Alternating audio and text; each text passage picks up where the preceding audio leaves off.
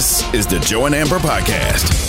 You were very fancy. You were doing television. You were juggling both TV work and radio simultaneously. So you had to step away for a few minutes.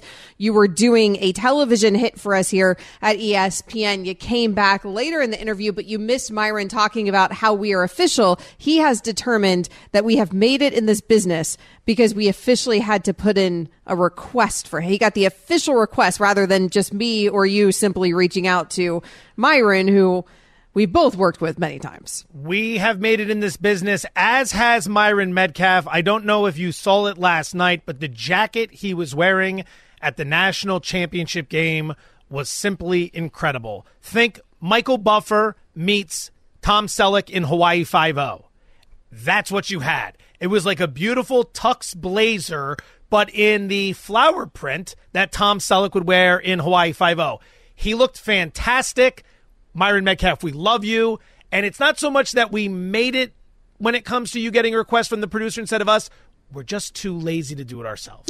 That is for sure. Now, this jacket that you're describing, you said it's from Hawaii Five-0. Then you referenced Tom Selleck. Isn't that one of those shows that then had like a reboot more recently? Don't worry about that. Sound 150 years old referencing the Tom Selleck version of Hawaii Five-0. James is sharing with us the photo. Yeah, there it is. Joe Fortenbaugh is very anti-reboot. I think it's lazy. I think it reeks of just a money grab rather than coming up with any creativity or trying to sit around and come up with something new. It's why Christopher Nolan is the best director of the current generation. He comes up with original, unique concepts. Everyone else is just copying everything. This reboot of Hawaii Five-0, that's not what I'm talking about. The original OG gangster Tom Selleck version. That's what we're talking about. Ever seen either of those. I think I used to also be against the reboot, but that feels like the direction that we're going in the world. Like everything is a reboot now. And some of them aren't bad. Honestly, I was on a plane recently and I saw the reboot from Fresh Prince of Bel-Air. It wasn't terrible. I was shocked. It wasn't that bad. The reboot from Karate Kid was pretty good. That was interesting. Yeah, that one was pretty good. That's not so much a reboot as it is the story picking back up. A reboot is taking the concept and just doing the same thing with new people. Okay. The Karate Kid concept is just picking up the story how many years later. That is a fantastic show. I will give you credit on that. Fresh Prince of Bel-Air one is also like that. It's just picking up the story, a totally different story, essentially. But by the way, we're down the rabbit hole here. We're down the rabbit hole. We are down the rabbit hole. Last night, UConn down the rabbit hole. They did not need to slug one out against San Diego State. Frankly, they made easy work of San Diego State, 76-59. Joe and Amber is presented to you by Progressive Insurance. At Progressive, they're making things even easier. They'll help you bundle your home and car insurance together so that you can save on both. Learn more at progressive.com or at 1-800-PROGRESSIVE. That gives the Huskies, Joe, their 5th national championship. Are they a blue blood? I don't think so, and I don't think they should want to be a blue blood. From all the research I've done, the term blue blood was first used in college basketball conversations back in 1927. It was a newspaper in Brooklyn, New York, featured a sub-headline that read, Central's made up of basketball blue bloods. The headline was Plenty of Class to Rochester 5. I'm not going to get into the details of the whole thing, but that's where the term was first used. Obviously, we have this idea of these certain teams that are there. Like, would the Ivy League accept another school? No. And it would not be an official Ivy League school. They would keep that team out. And if you're UConn, I don't think you want to be a blue blood. I don't think you're looking to be classified where Kentucky and North Carolina and some of these other teams that are the traditional blue bloods, where they're classified. Do you? It is remarkable that this school in Connecticut with what kind of recruiting base for basketball is located in Connecticut? Like they've won all these titles with, is it 4 different coaches in 4 different decades, 5 different titles, and they're located in Connecticut. It's not like it's Los Angeles with UCLA. Right? It's amazing what they have been able to do. So, no, I want them off on their own. I don't think they should want to join anybody else's classification. See, I think that there's no debate now that they're a blue blood. This is a program that has won 5 national championships. Only UCLA, Kentucky, and North Carolina, all schools that we consider blue bloods, have more than UConn has. The Huskies have as many national championships as Duke, another perennial blue blood, and Indiana. They have more than Kansas, a blue blood school, more than Villanova, more than Louisville, more than some of these traditional college basketball programs.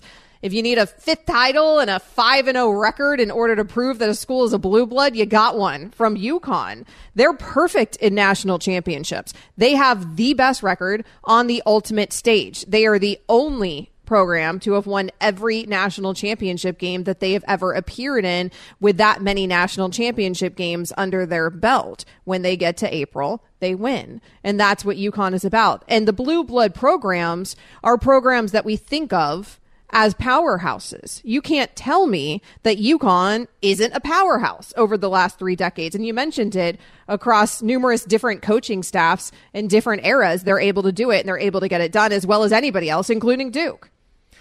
The manner in which they just show up out of nowhere every few years, run through the tournament, claim a championship, and then disappear for a few years is just fascinating to me. And that doesn't mean they completely fall apart or they're terrible. It reminds me on a much smaller scale of what we used to see from the Miami Marlins around the turn of the millennium. Like the Marlins would be nothing. And then all of a sudden they would pop with all these prospects. They would win a World Series. Everyone would say, what the hell just happened? And then they would trade or sell everybody of note, go into the tank for 4 or 5 years, come back and win another World Series. Like, that's what it feels like with UConn. Like, every so often, you just have to look at your watch and say, it's been about 6 years. UConn's due to win another national championship. And then they go out and do it. And the way in which they did it, it was never in doubt. They pulverized the competition in every single game. Last night was never a game. There was a moment, and we talked about this yesterday, that if San Diego State fell into a hole early, they were not going to be able to come back and win because they didn't have the offense to do that. And somehow they scratched back to within 5 in the second half, and then there was the big three-pointer, and the Huskies put it on in the rest of the way. That's exactly how it played out. This UConn team is something special, really something special. They are something special, especially how dominant they were in this tournament. Dominant the entire way through, never really having to struggle for any of these wins. Most of these wins coming by 20 points or more, just completely dominant performance by a team that Joe Fortenbaugh had, winning the national title. Yep. Look at that. He was right. Joe and Amber's on ESPN Very Radio smart. Coming up next. Both the ladies, you calling yourself very smart. I'm just saying that pick, that assessment, yeah, it's very smart. It's hard to argue. 99th percentile of all brackets. Your boy, 99th percentile of all brackets. We as a show crushed all the other radio shows on this network. They made us all do a pool together. We said we're independent operators. We like to do our own thing. They forced us into it. So we went into it and we laid a big left hook on everybody. Mm-hmm. Shame on them. Yeah, they don't want none. I'm just riding your coattails because I had Kansas winning this thing, so clearly I know nothing. Both the Lakers and the Warriors, they have huge games tonight. We're going to get into the NBA's Wild Wild West. That's next. This is ESPN Radio. You can also listen to us on the ESPN app. Joe and Amber, the podcast. Hi, it's Mike Greenberg letting you know ESPN Bet is ready to take you through all the biggest sports moments this spring. The official sportsbook of ESPN has exclusive offers and markets from Scott Van Pelt, Stephen A. Smith, and me, plus many more. From the playoff intensity to finally getting out to the ballpark, there's no better time for sports fans. Sign up today. New users get a bet reset up to $1,000 in bonus bets if your first bet doesn't win. Download ESPN Bet today. What a play. Must be 21 plus and present in select states. Gambling problem? Call 1-800-GAMBLER. Terms and conditions apply. See app for details. With everyone fighting for attention, how can your business stand out and connect with customers? Easy. Get Constant Contact. Constant Contact's award-winning marketing platform has helped millions of small businesses stand out, stay top of mind, and see big results. Fast. Constant Contact makes it easy to promote your business with powerful tools like email and SMS marketing, social media posting, and even events management. With Constant Contact, you'll reach new audiences, grow your customer list, and communicate more effectively to sell more, raise more, and fast-track growth. Don't know much about marketing? No sweat. Constant Contact's writing assistance tools and automation features help you say the right thing at the right time, every time. Plus, you can send with confidence, knowing your emails are actually reaching your customers thanks to Constant Contact's best-in-class 97% deliverability rate. Tackle any challenge with Constant Contact's expert live customer support. Plus, everything's backed by their 30-day money-back guarantee. So get going and start growing your business today with a free trial at ConstantContact.com. Just go to ConstantContact.com right now. Constant Contact, helping the small stand tall. ConstantContact.com. We all know breakfast is an important part of your day, but sometimes when you're traveling for business, you end up staying at a hotel that doesn't offer any. You know what happens? You grab a cup of coffee and skip the meal entirely. We've all been there. But if you book a room at La Quinta by Wyndham, you can enjoy their free Bright Side breakfast featuring delicious baked goods, fruit, eggs, yogurt, and waffles. And really, who doesn't want to start their day with a fresh, hot waffle? Tonight, La Quinta, tomorrow you shine. Book direct at lq.com. We will get into the NBA playoffs. We are on our way down the stretch of the regular season here as it concludes this Sunday, and things are hot, particularly in that Western Conference. But first, Joe's going to give you a little betting advice. Let's get to it. Pizza money alert. Pizza. Heyo, that is how you close out the college basketball season. Last night we went 3-0 plus 3 units, which means overall for the show, 65 wins, 61 losses, plus 12.9 units. I beg you to find another radio show that's turning a profit like we are over this many picks. Here we go. First pizza money for tonight. The Minnesota Timberwolves -3 over the Brooklyn Nets. This game tips around 7:40 p.m. Eastern. Very simple handicap here. 2 nights ago, Minnesota played Portland in Minnesota. Portland has completely punted on the remainder of the season to the point where the Blazers were a 19-point underdog. 19 points. They were an underdog to Minnesota, and the Timberwolves lost that game by 2 points. That is astoundingly bad. So much so that when you have 48 hours to think about it, you come out firing the next time we see you on the court. We're going to bet Minnesota to bounce back -3 over Brooklyn. Pizza money, number 1. So we thought back in 2019 when the Clippers and the Los Angeles Lakers looked like, superstar-wise, this version of the Clippers and Los Angeles Lakers, that we were going to get this matchup tonight, maybe in the Western Conference Finals. We're not getting it in the Western Conference Finals, at least not yet, but we are getting it amongst these two as the biggest game they've ever played against each other. This is shaping up to be that kind of important because you are talking about two teams that have, of course, championship aspirations.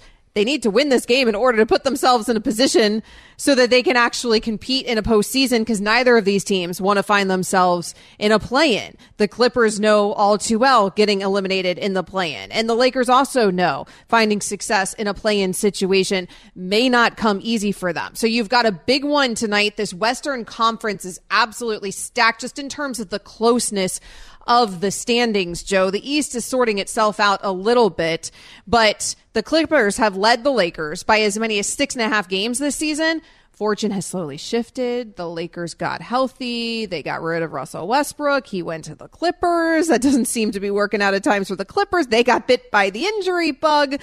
The tides have shifted here, and it set things up perfectly in a very interesting way for these teams down the stretch. We're talking about this matchup tomorrow night, right? The Clippers-Lakers? Is that tomorrow night? That's tomorrow, but no, yes, that's tomorrow. No, it is tomorrow, 10 p.m. I'm glad we're bringing that up because the Lakers have a big matchup with Utah tonight where on the surface you would say Utah's punting here down the stretch. I believe they've lost something like, 7 of 8. I have to go back and look, but they haven't been playing well. The Lakers, since LeBron James is back, it's only 4 games, but they're 3-1. They're scoring 121 points per game. They're 4th in offensive efficiency. They're like 6th in net rating. They've been playing very, very well. Effective field goal percentage, that's where they rank 6th. They've been playing very, very well. Now, some people could say, well, it's not really against elite competition. Well, what do you think Utah is? The question for the Lakers, though, do you get caught looking ahead to tomorrow night's matchup that Amber just mentioned against the Clippers? Because that is a massive showdown. Clippers currently the 5 seed. They're 11.5 back of first place. Lakers currently the 7 seed, 12 back of first place. The Warriors are nestled right in the middle as the 6 seed. They have Oklahoma City tonight in the Bay Area. Now, Warriors at home versus Warriors on the road, two different stories. But the Warriors have been stumbling all over themselves this season. They just played Denver without Nikola Jokic and still found a way to lose that game. And afterwards, Steph was saying, look, if we're going to make, and I'm paraphrasing here, but if we're going to make any sort of run whatsoever, we have got to find a way to stop blowing games like this, which is exactly what they did. So the way it's jammed up, it is just fantastic how the West is going to play out over the next few nights. I mean, I even got caught looking ahead. So we'll see. Nothing wrong with if that. Los Angeles gets caught looking ahead. But yes, that big showdown is tomorrow night. The Western Conference looks like this currently. With the Nuggets as the number 1 seed, they have to win 1, I believe, to lock that in, Joe. The Grizz, the number 2 seed, they still have to win a few in order to lock that in. The Kings at number 3 need 1 more to lock in 3. The Phoenix Suns at 4 need a couple, but the Phoenix Suns, these teams, the Clippers behind them, the Golden State Warriors, as you mentioned, the Los Angeles Lakers, like these are all teams that could find themselves in a play-in scenario or could find themselves very squarely into the postseason because the margins are so small. And it's a really fun place to be where down the stretch you have all these really important games as we head into an Easter Sunday, because this quite literally could come down to the last regular season game of the season. High drama indeed. There are so many different scenarios you can start to assess to figure out what's the best storyline. For example, very quietly, no one has mentioned or been paying attention to the New Orleans Pelicans. Now, they have a big showdown with Sacramento tonight. And with how well Sacramento has played, you might say to yourself, all right, I don't understand. Why is New Orleans a 4-point favorite? Let's let you in on that. Sacramento's basically locked into the 3 seed right now. It's not official, but it looks like a high probability chance of them finishing 3. New Orleans, meanwhile, is currently the 8 seed. Now, they're a half game back from being the 5 seed, but they're only 2 games up on missing the play-in entirely. That's how jammed up it is. And New Orleans has been playing exceptional basketball as of late. 7-1 straight up, 7-1 against the spread over their last 8. They are pulverizing the competition in those 7 wins by an average of 20 points per game. Since the start of March, they have been number 2 in the NBA in defensive efficiency. Do not sleep on New Orleans. They're getting hot at the right time, and we saw them make some more noise last year when they got to the postseason, giving Phoenix all they could handle. Think about Sacramento. I want to run this by you. They are, if they win tonight, they end up closing out the Pacific Division. Before the season started, the Sacramento Kings, to win their division, not to win the title, not to win the West, to win their division, 250 to 1. Crazy. If you bet $1, it returned $250. That's how much of a long shot the Kings were just to win their division. We're not talking about the title, Amber. I want to go back to the Pels for just a moment. Their remaining schedule, you mentioned there, Sacramento, Memphis, the New York Knicks, and Minnesota. That's the hardest of the West's potential play-in teams. The highest possible finish, though, for the New Orleans Pelicans is the 4 seed. And, like, that's always remarkable. Like, we're at a point where there's 4 games left in the season for that team, and they could finish the 4 seed or finish in a play-in type scenario. And it's anybody's guess where any of these teams are going to end up. That's what makes the play-in so compelling this year. I know when the NBA switched to this, a lot of people thought, I don't know, do we really need to see the Wizards and some of these other teams at the bottom of the barrel fight with each other just for the right to get eliminated? Yes, because in this scenario, it is a beautiful thing. Take a look at what you're faced with right now in terms of those play-in teams. The Lakers, the Pelicans, the T-Wolves, and the Thunder, okay?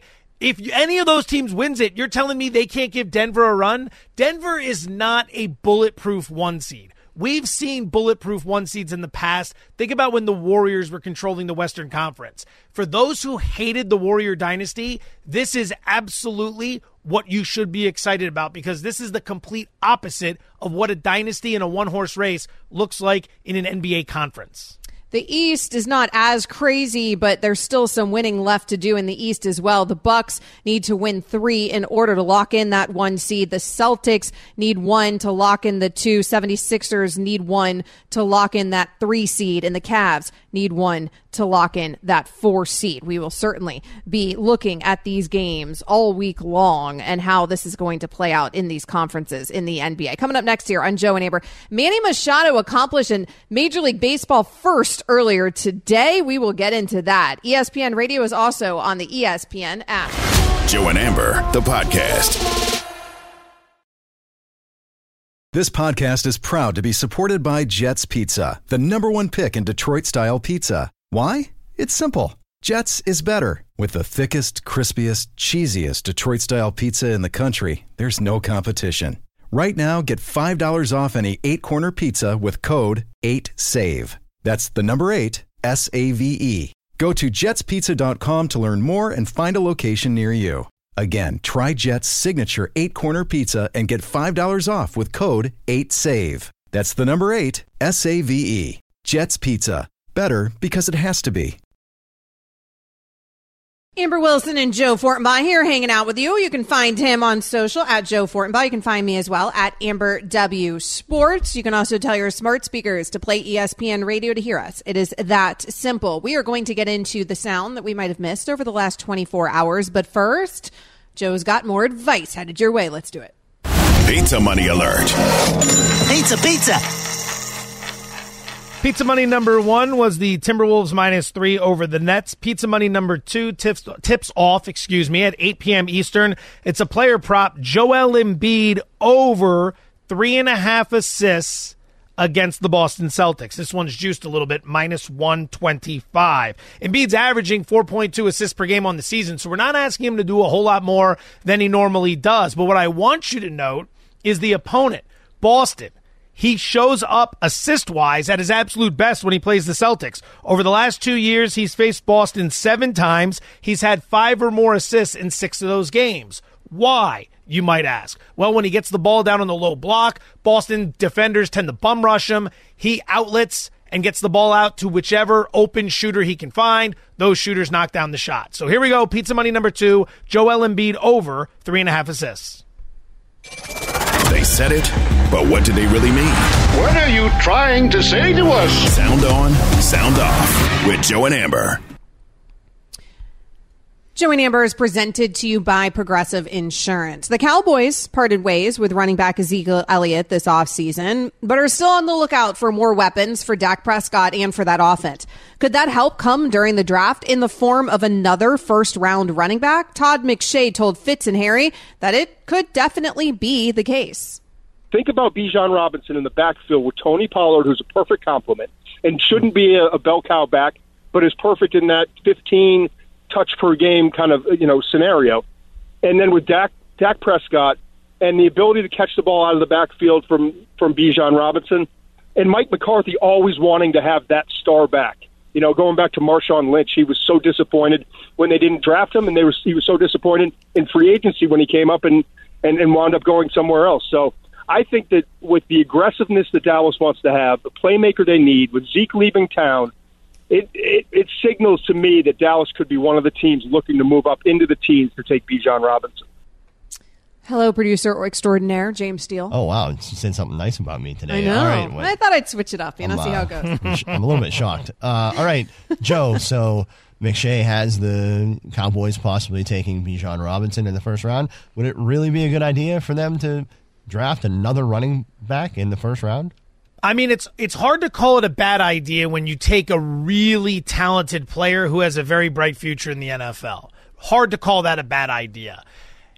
I don't know if the opportunity is going to be there because the Cowboys are currently sitting at number 26. McShay himself has Robinson mocked to the Detroit Lions at 18, the second of their first-round picks. So that would mean you have to trade up to get him, and I think that's where it begins to get pricey. You're not just going to use a first-round pick on a running back, albeit a very talented one, but you're going to give up additional assets to go up and get him when you do have pressing needs along the offensive line and at the tight end position. If you hold pat, you might be able to get Michael Mayer, the tight end at Notre Dame, which would address a need at no additional cost. So I don't think it's the best idea to trade up to get Bijan Robinson. He's an extremely talented player, but Dallas has more pressing needs that they can address for a cheaper cost.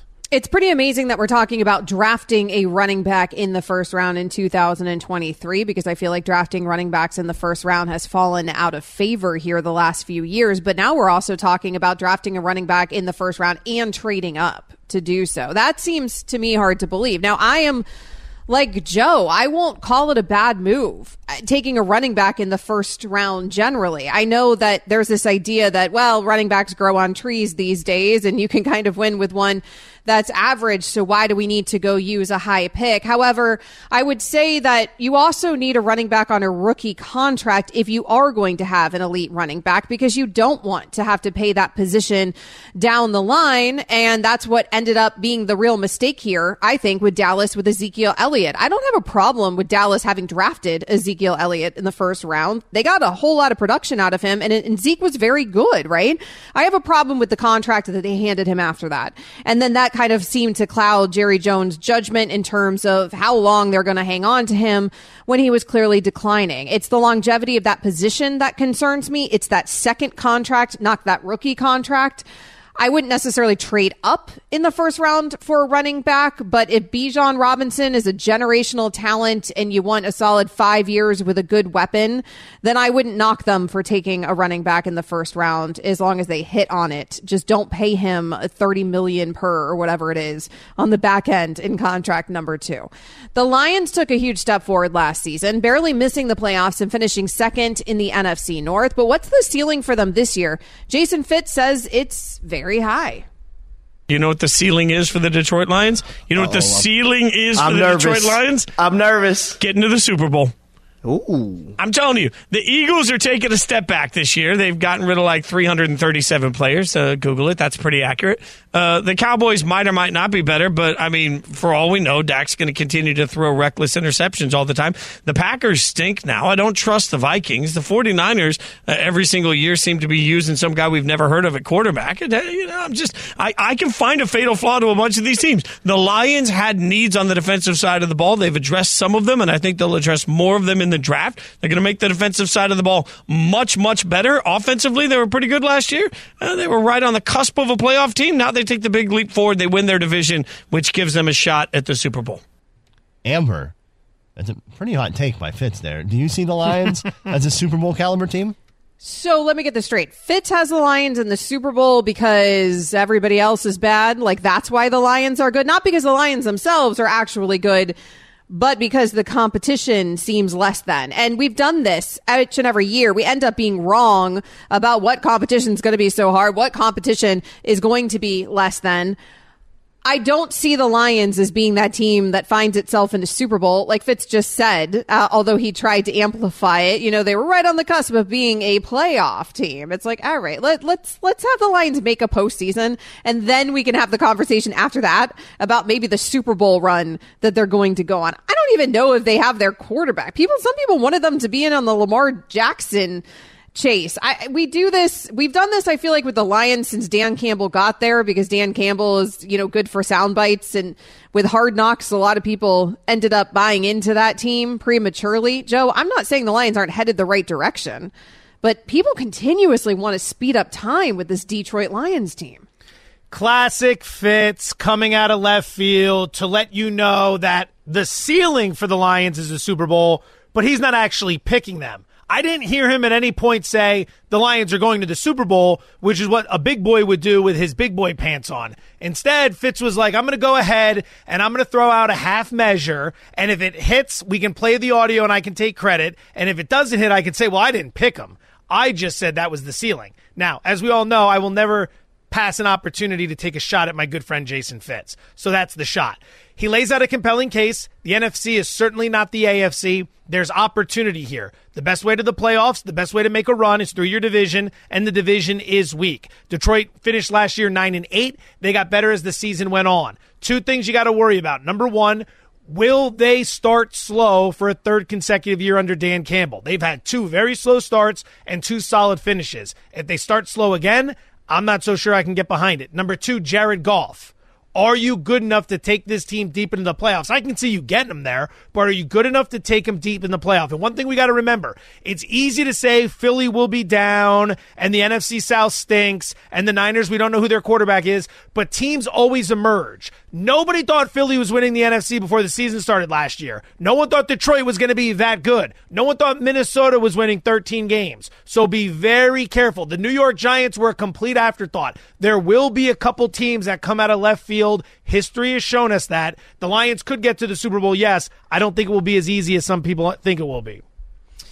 Joe and Amber here on ESPN Radio. We are sounding on and sounding off. In the first inning of the Padres' 8-6 loss to the D-backs this afternoon, Manny Machado was called out on strikes on a pitch clock violation to end the inning, and then proceeded to become the first player to be ejected for arguing after a timer violation in a regular season game. Machado's argument was that he was trying to call a timeout. His manager, Bob Melvin, was asked about it after the game.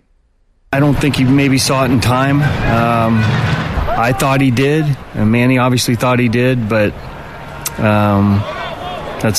you're going to see some of that, and unfortunately it was a strike three. All right, Joe, so this pitch clock thing, you like how it's playing out so far in Major League Baseball? I do, because it's interesting, and I am in the business of interesting. I like things that are interesting. I don't like things that are boring or slow or lack compelling aspects to them. Now, that's not to say that's how baseball's been. I'm a baseball fan. It's a casual game played over the course of the summer. Everybody wants it amped up like the NBA in the playoffs or like the NFL in the regular season. That's not what baseball is. It's not its DNA. It's a casual game. It's been boring. I'll say call it boring. Since you won't say it. That's a lot of people think it's boring, and I can understand why they think that. So I do like the intrigue. I also think that if we give it a few months, you're going to have players who get accustomed to the rules, and we don't have as many of these problems. And then when we get to the postseason, we're probably not going to enforce it strictly because we don't want to see postseason baseball decided by things like this. So I'm okay with it. I'm okay with the way it's going. It's been very interesting. I love this because watching Manny Machado readjust his gloves 37 times in the batter's box is ridiculous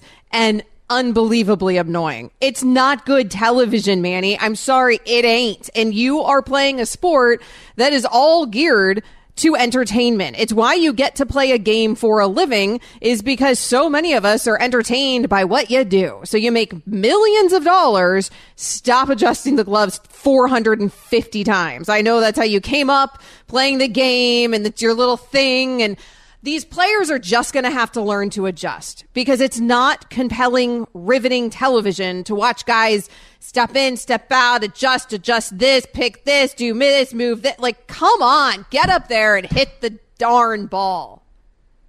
Or you're going to get ejected because ultimately you're going to complain when you strike out because you didn't do it in time. I love it. I love it. Good job, baseball. Coming up next. Have the last couple of years changed the way that we view Bill Belichick? We'll get into it. ESPN Radio is on the ESPN app. Joe and Amber, the podcast.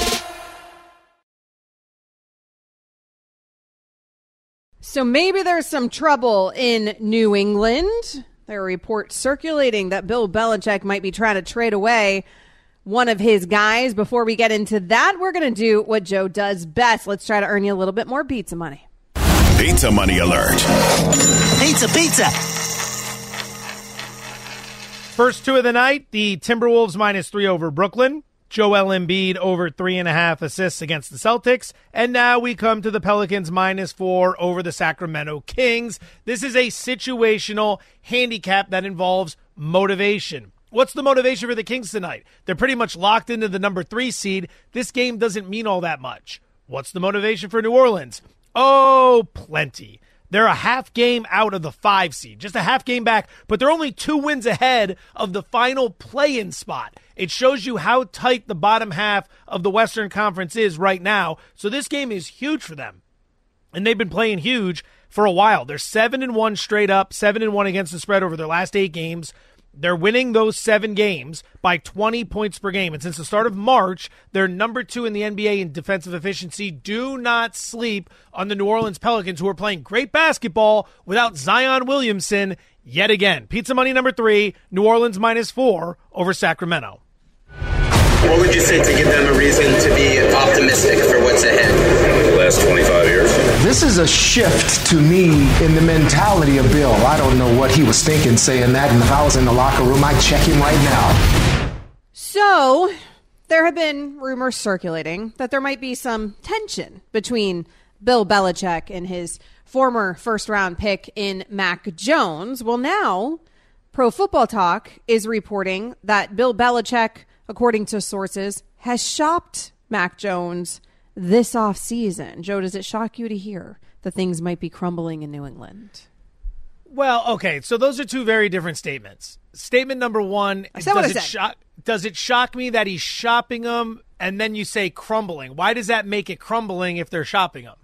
Because if Bill had his guy, he wouldn't be shopping him, right? And if Bill had any guy, then he wouldn't be shopping him. And I don't think that I believe this means that Bill is somehow totally sold on Bailey Zappi. It feels kind of like a desperation move by Bill when you're trying to shop a guy who you just drafted a couple years ago in the first round. That's not normally a position that you want to be in, where you're trying to move on from your guy after a couple years who you used a first round pick on, especially at that position.